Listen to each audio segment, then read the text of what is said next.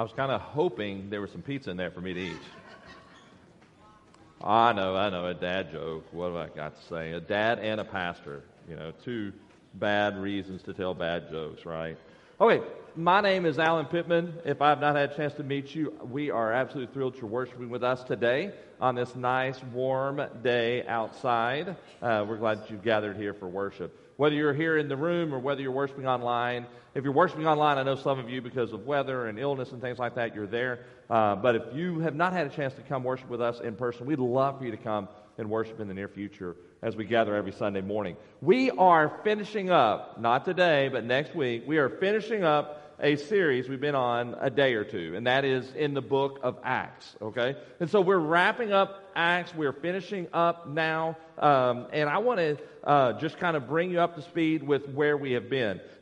First, before I say that, if you came in, I always say it that way, when you came in this morning, you may have picked up a worship guide, and if you picked up a worship guide, there'll be a place where you can take notes on the back and some of the points for the message and the text we'll be using, and then what verses I'll be preaching next Sunday if you want to read ahead of time. But we've been on a journey for a while now with the Apostle Paul, and his journey has taken him around the world, as you'll see the title of this series, to the ends of the earth. He's gone in order to take the good news of Jesus Christ. And so kind of moving backwards from the beginning of his story in the book of Acts, we saw in Jerusalem that he was at first persecuting Christians. And then we saw as he was headed to Damascus, he was converted to Christ, meaning he came to faith in Jesus Christ, and now he's not persecuting Christians, but rather he's seeking to grow in his faith and build up the church. Then we moved with him to a city by the name of Antioch in Syria, where he is discipling Christians and helping Barnabas as they're establishing a church through the work of the Holy Spirit in the city of Antioch. And then after that, we find out he goes on 3 missionary journeys, and those missionary journeys take him through modern day Greece and modern day Turkey. And he travels and helps plant churches and disciple followers of Jesus there. And then when we get to, I believe it's chapter 21, we see that he returns to Jerusalem. And when he gets to Jerusalem, he gets arrested. We're going to talk more about that this morning. He gets arrested in Jerusalem, and then he is put into the hands of the Roman officials. And then he ends up in a town by the name of Caesarea, and he's there for 2 years in jail. And then he appeals his case to Caesar, and then he gets on a boat as a prisoner, and they sail towards Rome. And then on the trip to Rome, they end up shipwrecked on the island of Malta. So if you've not been with us, that's kind of a quick synopsis, leaving out tons of details of Paul's life. And I encourage you to go back and read the book of Acts. You can go back and listen to archived sermons if you'd like to. But that kind of brings us up to where we are in the story today. And his journey is now going to today finally take him to the city of Rome, which we've been waiting for since Acts chapter 23 or so, when God said, Paul, you will preach the gospel in Rome. And so we're going to go on a journey with him to the city of Rome this morning. Just so you know, when he gets to Rome, they know that's not the end of the earth, but it feels like the ends of the earth, where the gospel has literally then traveled everywhere of the then known world. And we anticipate, based on kind of his historical facts, just to give you a time frame, more than likely the story we're about to read this morning took place in early spring of the year 60. All right? So Jesus was crucified somewhere in the year of 30 or 33. So this is about 3 decades after Jesus' death, burial, and resurrection. It's in probably the year 60, and we pick up the story as he heads to Rome. If you've got a Bible with you, I encourage you to turn to Acts chapter 28. It's the last chapter of the book. We're going to be reading sections at a time. We're going to start in verse 11 and go through verse 16. If you don't have a Bible with you, there should be a Bible in a chair near you, underneath you, in front of you, that kind of thing. Use that Bible. It's a hardbound black copy of the Scripture. And if you don't have a Bible at home, or you know somebody that needs one, feel free to take that with you. That'll be a gift from us to you. Acts chapter 28.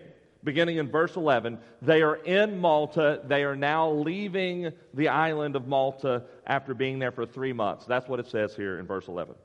After 3 months, we, talking about Paul, Luke, and the other 276 other people that are on this trip, we set sail in a ship that had wintered in the island of Malta, a ship of Alexandria, which is in Egypt. So the ship came from there. It had on it twin gods as a figurehead. Putting in at Syracuse, not New York, Syracuse, Sicily, we stayed there for 3 days. And from there, we made a circuit and arrived at Rhegium.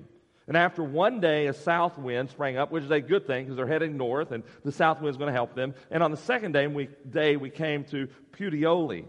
There we found brothers, meaning other followers of Jesus Christ, and we were invited to stay with them for 7 days, and so we came to Rome. They're quite not to Rome yet, but they're almost there. They're on the cusp of it.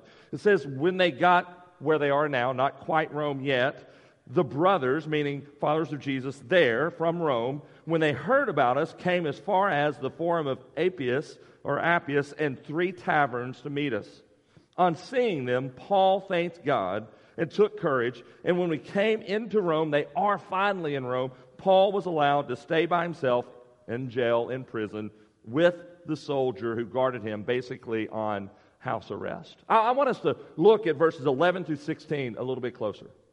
As I said, Paul and his other people that are on the ship are leaving from the island of Malta, headed towards Rome. And it's interesting because it says that on the front of the ship is an emblem or a carving or an engraving, or however you may want to look at it. There's an image of what is referred to as the twin gods on it. I'm not going to go into all kinds of details, but basically it's the idea that these 2 twin gods are theoretically the sons or children of Zeus, and I say theoretically because the Greek gods are not real, but anyway, the sons of Zeus, and they are seen as protectors, guides, and navigators for the voyage. And so they are happy that these, not Paul, but the others are happy that there are these gods that are leading the way. But if you've been with us in this story, we know that it's not some kind of fake God that's been leading the way, providing safe passage, but rather it is God, the one true God, the God of Israel, the God of Abraham and Jacob and Isaac, Jesus himself that has been leading the way in his providence. And the only way that Paul is making it to Rome is not because of fake gods, but because of the one true God. And so God is guiding them, not this thing that they think is, but God himself is. We know that with God we should trust his providence and his sovereignty instead of anything else. Now, I want us to look at a map. This map's going to be kind of small. You're not going to be able to see all the words on it, but hopefully you'll see the images. You'll recognize Italy because it looks like a boot, and then Sicily, which is the island right there that's like at the toe of the boot, and then down here is Malta. And this arrow is coming from here because that's where they drifted to Malta, ended up on a shipwreck. You'll see either a red or black line, depending on where you're sitting. It may look a different color, but you'll see the path that they roughly took this way and then up the coast, and then onto the mainland of Italy, and then up to Rome. There's Rome. Down here is Syracuse. Right here is Rhegium, or however you want to say it. Puteoli is right here. And then there's 3 taverns right there, and the Forum of Appius right there, or Appian Way. All right, so that is the route that they took. Roughly speaking, about 600 miles from start to finish. It would be about a 650 mile trip, and we see that in the account it took them about 3 weeks to get there. When they get up to Puteoli, which was there kind of close to Rome, that's when they got on the land and they walked the rest of the way, which would have been about 5-day walk into the city of Rome. We see in these verses that God allowed Paul to stay with some brothers, some followers of Jesus Christ, for 7 days in Puteoli, and that brings great encouragement and happiness to Paul in his life. We see that in verse 14. Verse 14 tells us that that he stays with the brothers there. And then after they stay in Puteoli, they get on a road or a path that's called Appian Way. And basically it was a super highway, if you will, back in the day. The whole idea of all roads lead to Rome. Well, this is a Roman road that would take them from point A to point B on into the city. And so I want to say Appian Way because whenever you read the 2 places that they meet up with some other brothers of the faith, one is called the Forum of Appius, because that's on the way, and then 3 taverns. These are 2 marketplace type places, and basically it's about 40 miles south of Rome. And what I want you to see is this. The brothers and sisters in Rome had heard from Paul about 3 years earlier when he wrote the letter to the Romans. They were anticipating him coming sometime. And when they get word that he's coming, they are super excited about it. They don't just sit and wait, oh my goodness, I can't wait till he gets here, and they sit in Rome and wait on him. No, some of them go as like his escort service, if you will, in a good way. And they escort him into the city to see the other brothers of the faith, right? So they're excited to find him. They follow down and they see him and they go with him. And we see in verse 15 how that impacts Paul in his life. It says, on seeing them, Paul stopped right then. He thanked God and he took courage.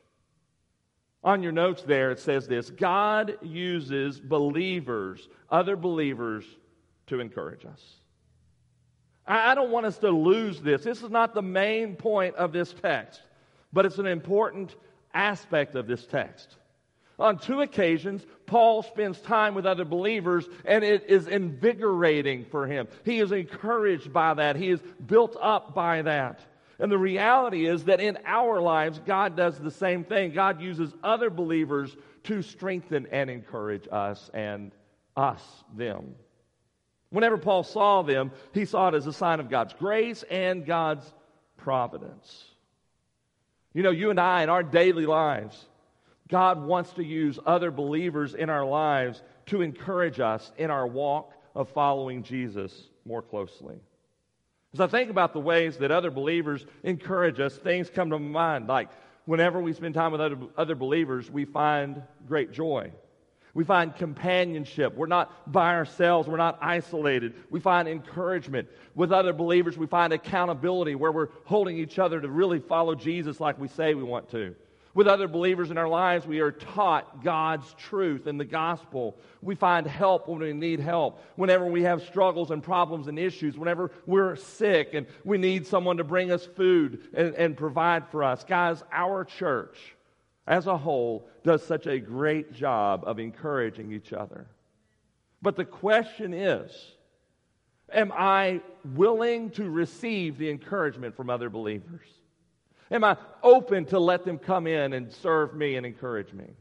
Am I actively finding ways to serve other believers? Because the reality is this: while the truth is that God uses other believers to encourage us, we could reword this and say God wants to use you to encourage other believers. This isn't just a receiving, this is also a giving. Now, don't get me wrong. There could be seasons of life where we are so depleted because of things going on in our lives that we don't have much to give as far as encouragement to other believers, but instead we need to receive quite heavily. And the reality is this: even when you think you're only receiving, if you're living by the power of the Holy Spirit, even in your receiving, you're encouraging other believers because you're receiving the help they give. Does that all make sense? Guys, let's not miss the point that Paul experiences here. You and I are intended not just to receive encouragement, but to give it out as well. And the reality is this: in order for us to be participants in this encouragement process, by receiving help, giving help, by teaching and receiving teaching, by being accountable and holding someone accountable, by encouraging and loving one another, by supporting each other, by providing meals for each other, giving rides to each other, doing things that would be a blessing to each other, to encourage each other, we must actively participate in this encouragement. Whenever you think about what the book of Hebrews says, that we're not to forsake the gathering of the saints and the assembling of the brothers. And I realize there are times where we just have no other option because maybe the weather doesn't allow us to, maybe we're sick, maybe we're out of town. But the reality is this: God is calling us to actively participate in the local body of Jesus Christ. And if you're a part of Living Hope, then by all means, actively participate in it. If you're visiting here and you're actually a part of another church and another church is your church home, actively participate in the encouraging process, because God wants to use you and He wants you to be a blessing and He wants you to be blessed by others. That's why He calls us to be a part of the body of Christ. I guarantee it, and you're like, you don't have to tell me this twice, I already know it. I can guarantee it, that if you stayed home at church today instead of coming to this building and you listen to another preacher, you're probably going to find better preaching pretty easily whenever you watch another sermon online. But the reality is, listening to a good sermon does not equate being a part of a local body of Christ. Don't get me wrong, like I've got some preachers queued up on mine, and Ron Rich and I were talking this morning about, he's a pastor and has retired from being a pastor, but hasn't retired from ministry, and he and I were talking about how hard it is as pastors to listen to someone else preach, because we're always talking, and you're like, Alan, you definitely are always talking. And the reality is, I understand that I need to be encouraged by preaching and challenged by preaching, and therefore, I have some preachers queued up that I can listen to their sermons, but they're not my pastor. And I don't say that because I don't want them to be my pastor. It's just reality, they aren't. Why do we have elders at our church? Because I need some pastors in my life. Guys, we need the church body. We need each other.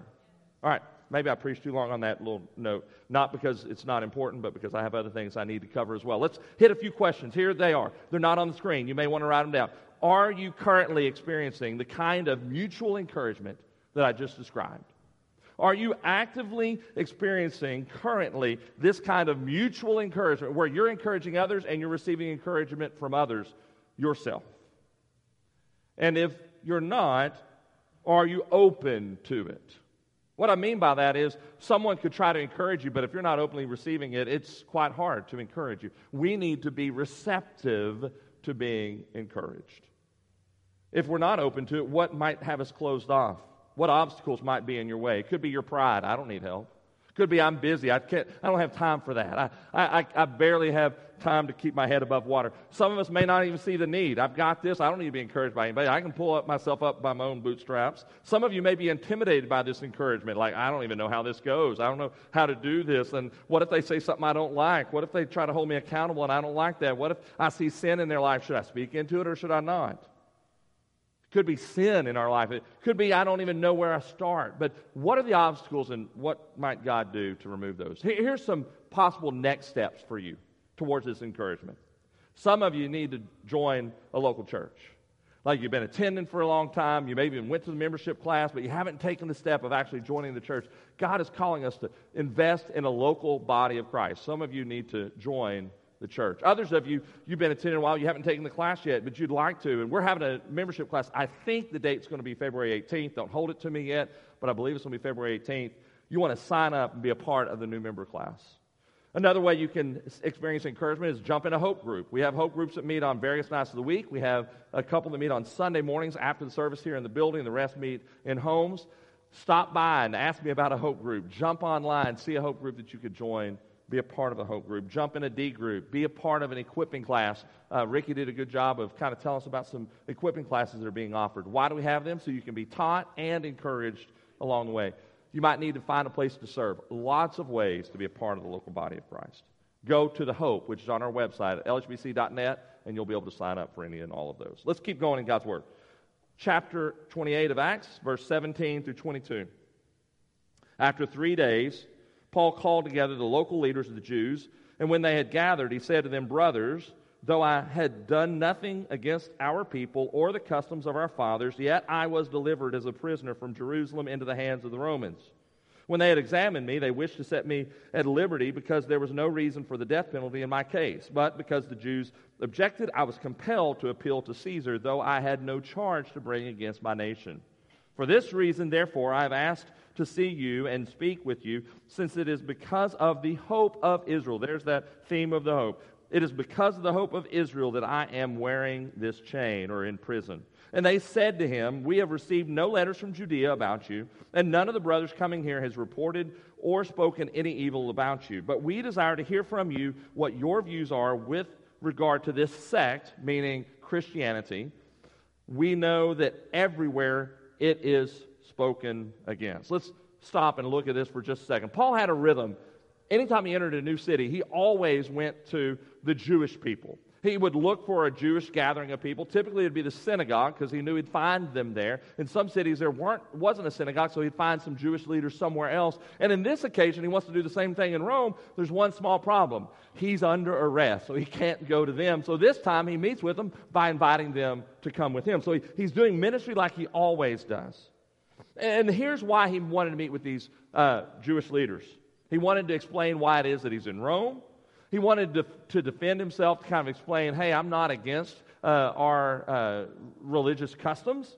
And then, most importantly, he wanted to preach the gospel. If you know anything about Paul, he looked for an opportunity to preach all of the time. As always, though, like I said, his biggest reason was to preach the gospel because he wanted to see his own people come to faith in Jesus. I want you to see his starting point. In verse 17, he uses the word brothers. He references our people. He says our fathers. In other words, he's identifying with them. They have a common background. The Old Testament is the foundation for their faith, right? And so he's starting from this point to say, guys, I'm with you. I'm one of you. Hear me out on what I'm about to share with you. In other words, this is not some crazy sect, some crazy cult. This is a completeness of what we have always believed about who God is. He's saying he's faithful to them all the way leading to the Messiah. Now, he doesn't go into details here, or at least it's not recorded this way, but he's referencing all the way back to Acts chapter 21. If you were to turn back to Acts 21, do it later, not now, but if you were to turn to Acts 21, you're going to see that that's the chapter where Paul gets arrested in Jerusalem. The Jews have him arrested, and then the Roman officials take control of Paul, and he's in their custody, if you will. They examine him. They determine, the Romans do, that he doesn't deserve the death penalty, but the Jews vehemently opposed that and wanted Paul to be punished and killed. And because of that, we see earlier in Acts that Paul appeals his case to Caesar. And so he's explaining all that here in Acts chapter 28. He's just reminding us and telling them for the first time what has brought them to this day. So it's interesting here. Look down in verse 21. It's interesting because the reputation of Paul had not fully made it there, in the sense that, for some reason, the accusations against Paul had not really made it there. Verse 21, they're saying, hey, we don't have any letters here. Like, we don't know anything about you. We haven't heard anything negative about you. We have heard about this Christianity thing. We think it's crazy, but we'd like to hear more about it. And they invite him, actually, to speak to them. I want us to see, though, before we get to the next little part, look at verse 20. I kind of paused for a minute when I read verse 20. It says that Jesus is the hope of Israel. Paul says, I'm under arrest because of the hope of Israel. It's a phrase that he's repeated multiple times, a handful of times throughout the book of Acts, beginning back in verse 23. And this hope that he's referencing is Jesus, which brings us to the next point, which says that Jesus is the hope of the world. Jesus is the hope of the world. Now let's talk for just a minute about what the word hope means. Hope is confident expectation. Confident expectation. It's not some kind of wishful thinking. Like right now, I can say, I hope my Cowboys win today. And that may or may not be confident. That may or may not be wishful thinking. It's football. It really doesn't matter, right? But when it comes to Jesus Christ and we say he is the hope of Israel, it's a confident expectation. If you've been with us over the last 5 or 6 weeks, we have been going through a set of sermons beginning in Genesis all the way to Revelation called The Coming King. And it was the idea that all along the people of Israel knew that a Messiah was coming, and they were confident that he was coming.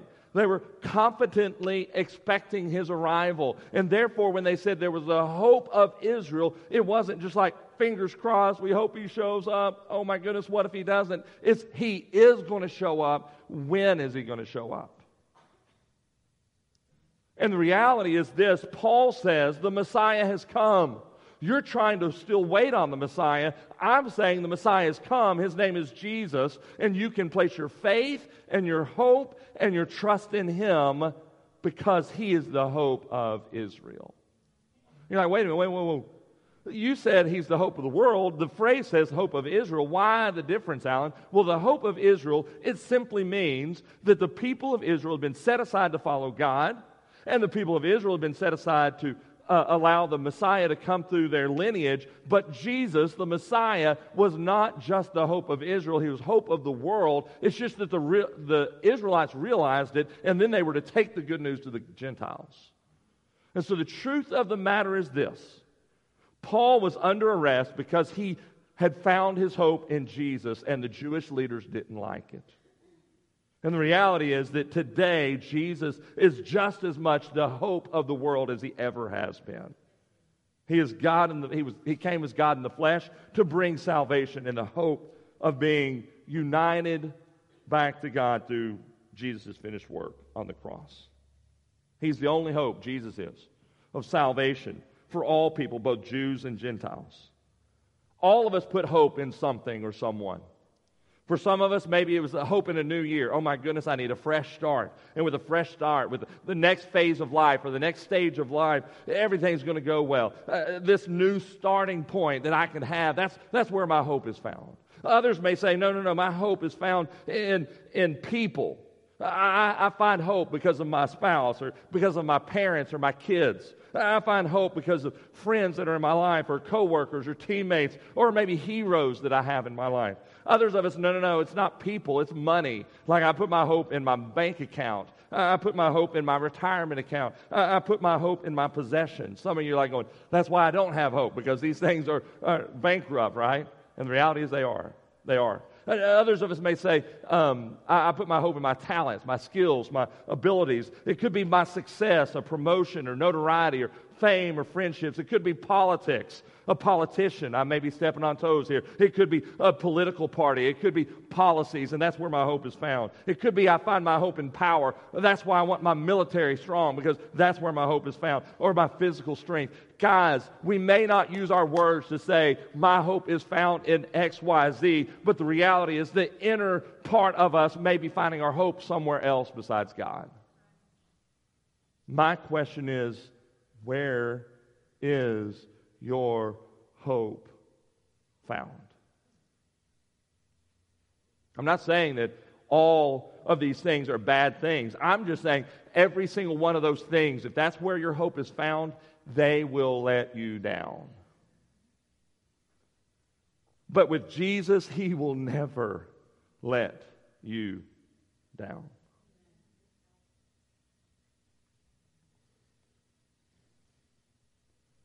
With everything else, we're absolutely hopeless without Jesus. Jesus is the true hope giver. I think I just asked the question, but it's on my notes. I'm going to ask it again, all right? It's not going to be on the screen. You may want to write it down. Here's the question. Where is your hope found? And can I ask you to be honest right here? Don't give me the Sunday school answer, Jesus. Like, that's where it needs to be. But I'm saying in your life, where is your hope found? Is your hope found in Jesus currently? Or is it in something or someone else? And then what corrective steps do you need to take if your hope is misplaced? I want to read two more verses. Look at verses 23 and 24. So the Jewish leaders wanted to hear from Paul. Verse 23 says, when they had appointed a day for Paul, they came to him at his lodging in greater numbers. And then from morning until evening, Paul expounded to them, testifying to the kingdom of God and trying to convince them about Jesus, both from the law of Moses and from the prophets. And some were convinced by what he said, but others disbelieved. We see in these verses that Paul gathered these men together so that he could share the gospel with them. As I said a moment ago, he did so by starting with a common point where they could relate to each other. In this verse, it says that he started with the law and the prophets, and he built on that existing background that they had with one another. And then he says, guys, the law and the prophets point always to Jesus. Jesus is not some extra or something different from the Old Testament. Jesus is the purpose of the Old Testament.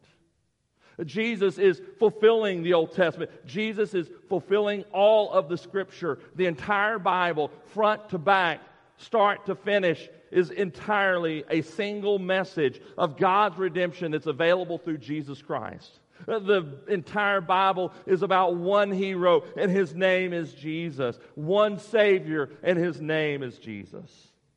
It says that Paul spent the entire day explaining and testifying about Jesus, and it says the kingdom of God. Look at verse 23. It says, from morning till evening, he expounded to them on what? The kingdom of God, while trying to convince them about who Jesus is. And so the next point that's on your sermon note says this: we are to tell others all about King Jesus. We are to tell others all about King Jesus. So like Paul, I'm going to encourage all of us to look for opportunities where we can expound upon, where we can testify about Jesus and tell others about his kingdom. One interesting side note real quick, it says that he spent time telling them about the kingdom of God. If you were to flash back to Acts chapter 1, verse 3, and you were to read about Jesus and the time that he spent with his disciples in the 40 days after he was resurrected before he ascended into heaven, we see in Acts 1:3 that Jesus spent time telling them about the kingdom of God. Here we are again with the kingdom of God. So we're to tell all others all about King Jesus. What is the kingdom of God? The kingdom of God is the rule of the sovereign God over everything and everyone. You see, Jesus, the Messiah, was the long-anticipated ruler. As great as King David was, he was so much more than King David. Jesus, the coming king who had arrived when Paul is preaching this, came in order that he might bring salvation to his people. I want to share with you briefly about King Jesus. I'm not going to do what Paul did, where he expounded day and night. You may feel like I've already done that, but here's what I want you to know about King Jesus. The Bible's very clear. God created all of us, and he created us with an express purpose, that we might glorify him and that we might be in right standing with him, because if I'm not in right standing with him, I can't glorify him. And God's standard or expectation is perfection, no sin, like no disobedience to him. Why is that? Because when I sin against God, then I'm basically telling him he's not king, I am king. I'm in charge. Like, I'm the one that calls the shots in my life. God doesn't. And so if I don't obey his word, then I choose to do things based on what I think is good for me. If you go back to Genesis and you look at Adam and Eve, the reason they chose to sin against God and take the fruit that was forbidden is because the fruit looked good to them. It seemed good to them. It probably was going to taste good to them. And they're like, by golly, I don't really care what God has to say on the subject. If it's good for me, if it feels good, I'm going to do it. It's the same thing that you and I have today. We choose whether we're going to follow God or whether we're going to follow ourselves. We decide who is the king of our lives. Is it God or is it ourselves? The reality is that God is king over all. And whenever I reject his kingship, then I reject him, and therefore I'm sinning against him. I'm his enemy, and I can have nothing to do with him because he is a holy, perfect God and can have nothing to do with sin. But the amazing good news is this, that God loved the world so much that he sent his only son, Jesus, that anyone who would believe in him and trust in him could have forgiveness of their sins and be restored to right relationship with God. You see, you and I are called to live a perfect life, and we can't do it. And the Bible says that because of our lack of perfection, because of our sin against God, that we deserve death, which is physical death and complete, total separation from a holy, perfect God. But Jesus came and lived a life that you and I cannot live, fulfilled the Old Testament, fulfilled the law, did not sin, and yet he willingly laid down his life on the cross and died for our sins. So Scripture says that if I believe that he is the way of salvation, that if I trust in him and have faith in him, if I repent of my sins and turn from my way of doing things, acknowledge him as king of all, and acknowledge his rightful place in my life, if I would trust in Jesus' death, burial, and resurrection 3 days later, that I can experience wholeness, healing, and salvation and forgiveness of sin. That is what it means to see Jesus as king. Are you still king of your life? If so, I've got really bad news for you. you're not in right standing with God. Eternity is coming, and that eternity means an eternity in a horrible place called hell. You'll be separated from God for all eternity. But the good news is if you'll place your faith and your trust in King Jesus, then He becomes King of your life, and your sins are forgiven, and you can walk in that truth. You see, Jesus is the hope of the world.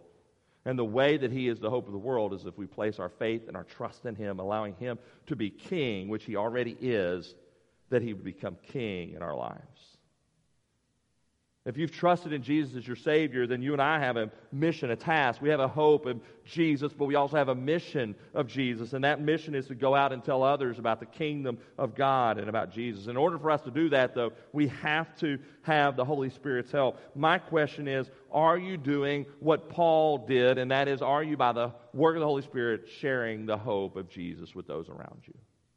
All we're called to do is to faithfully preach the gospel. With Paul, we see some believed and some didn't. In our lives, we're going to see some believe and some don't. But we're called to preach the gospel, to tell others about King Jesus. So I got a couple of questions as it relates to King Jesus to ask you. First of all is this: is Jesus the King of your life? Have you trusted in Him as your Savior? And if not, would today be the day of salvation? If you have trusted Him as your Savior, are you actively telling others about Him? And who is it specifically that He may be calling you to tell this week? Some of us may say, Alan, that's good and all, but I'm going to kind of wait and decide later. But the reality is this: it's impossible to remain neutral to the gospel. When you hear the gospel, you must take a stand one way or the other. Am I going to say yes to the gospel and trust in Jesus, or am I going to say no to the gospel and walk away from Him? There is no middle ground. I want to finish by reading 3 verses. 25 through 27 says this. It says that the Jewish leaders disagreed among themselves. They departed after Paul said something. Here's what Paul said: the Holy Spirit was right in saying to your fathers through Isaiah the prophet. And then he quotes Isaiah chapter 6, verses 9 and 10. Here's what Isaiah says, and here's what Paul said. Go to this people, and these would be the words of God as He spoke them to Isaiah. Go to this people and say, you will indeed hear, but never understand. You will indeed see, but never perceive. For this people's heart has grown dull, and with their ears they can barely hear, and their eyes they have closed, lest they should see with their eyes, and hear with their ears, and understand with their heart, and turn, and I would heal them. Look at verse 25. Paul says the Holy Spirit's right when he said to your fathers. Earlier he had identified with these people and said our fathers, and now he says your fathers. Why is that? Because Paul is saying you're not believing in Jesus, and your fathers didn't believe in God, and therefore this is where I'm disconnecting from you. I love you and I want you to come to faith, but the reality is the words I'm about to share with you apply to you, but I have come to faith in Jesus, and therefore they don't apply to me any longer. Did you know that these words that I just read, that come from Isaiah chapter 6, verses 9 and 10, come after some of the most famous verses in all of the Bible? You may not know it's found there, but you've probably heard it before. Isaiah chapter 6, verses 1 through 8. There's a vision the prophet Isaiah is seeing of God and His holy temple, and God is wanting to send someone to go preach the gospel, to preach the good news. And if you've ever watched Shrek, if you don't like Shrek, please forgive me that I've watched it, but I think of Shrek every time I read this text. You're like, why is that? Because there's a scene where Donkey's in the back going, pick me, pick me, pick me. All right, that's what Isaiah does. Like Isaiah's going, God, if you got to send somebody, pick me. I'll willingly go. And we're like, oh my goodness. And then do you remember it? Like the angels get this coal, and they take it, put it on Isaiah's mouth, and Isaiah's seeing he's a sinful person. He can't be pure, and he can't do this, and God's saying you can. And then we forget verses 9 and 10 are there. It's a wonderful moment. Isaiah's chosen. He's going to go preach the gospel, and then God says, all right, Isaiah, you're faithful. You're going to do it. Now let me tell you the rest of the story, verses 9 and 10. You're going to go preach. Nobody's going to listen to you. Like, that's not encouraging, but it's the truth. He's saying they're going to miss it. They're going to miss what you're preaching. They're going to have their eyes closed, their ears closed. They're not going to see what's happening. And then Paul uses those words. He says, hey, guys, you're Jewish leaders. You've claimed that you've understood that a Messiah is coming, and you've missed Him. You've had your eyes closed. You've had your ears closed. You've had your heart hardened, and you're not following God. Guys, I'm going to tell you this. They were shocked when they heard that because they were some of the most religious people and they thought they were following God faithfully, but they were blind and missing what God was doing. You're like, okay, well, how does that apply to me? I'm not a Jew. I'm not following the Old Testament. Here's the deal.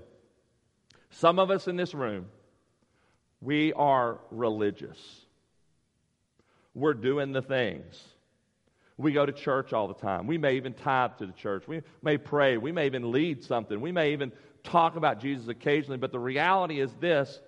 For some of us in this room, you've never had a true salvation experience where you've placed your faith and your trust in Jesus because you are involved in, oh my goodness, I can't think of the word right now. The religion you have is just like kind of by title only. I can't think of the word. It's not genuinely impacting your life. So don't go, oh my goodness, how do these religious leaders miss Jesus? But think, am I missing Jesus myself?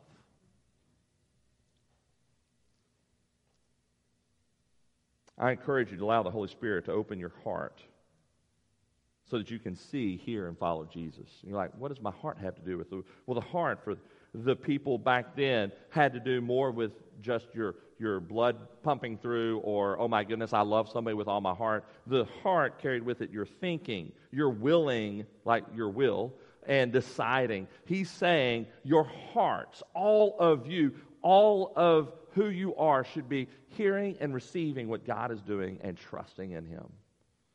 So I've got a last point, which is not a point. It's actually a question that did make the screen and did make your outline, and that is, are your eyes, ears, and heart open to the hope found only in Christ?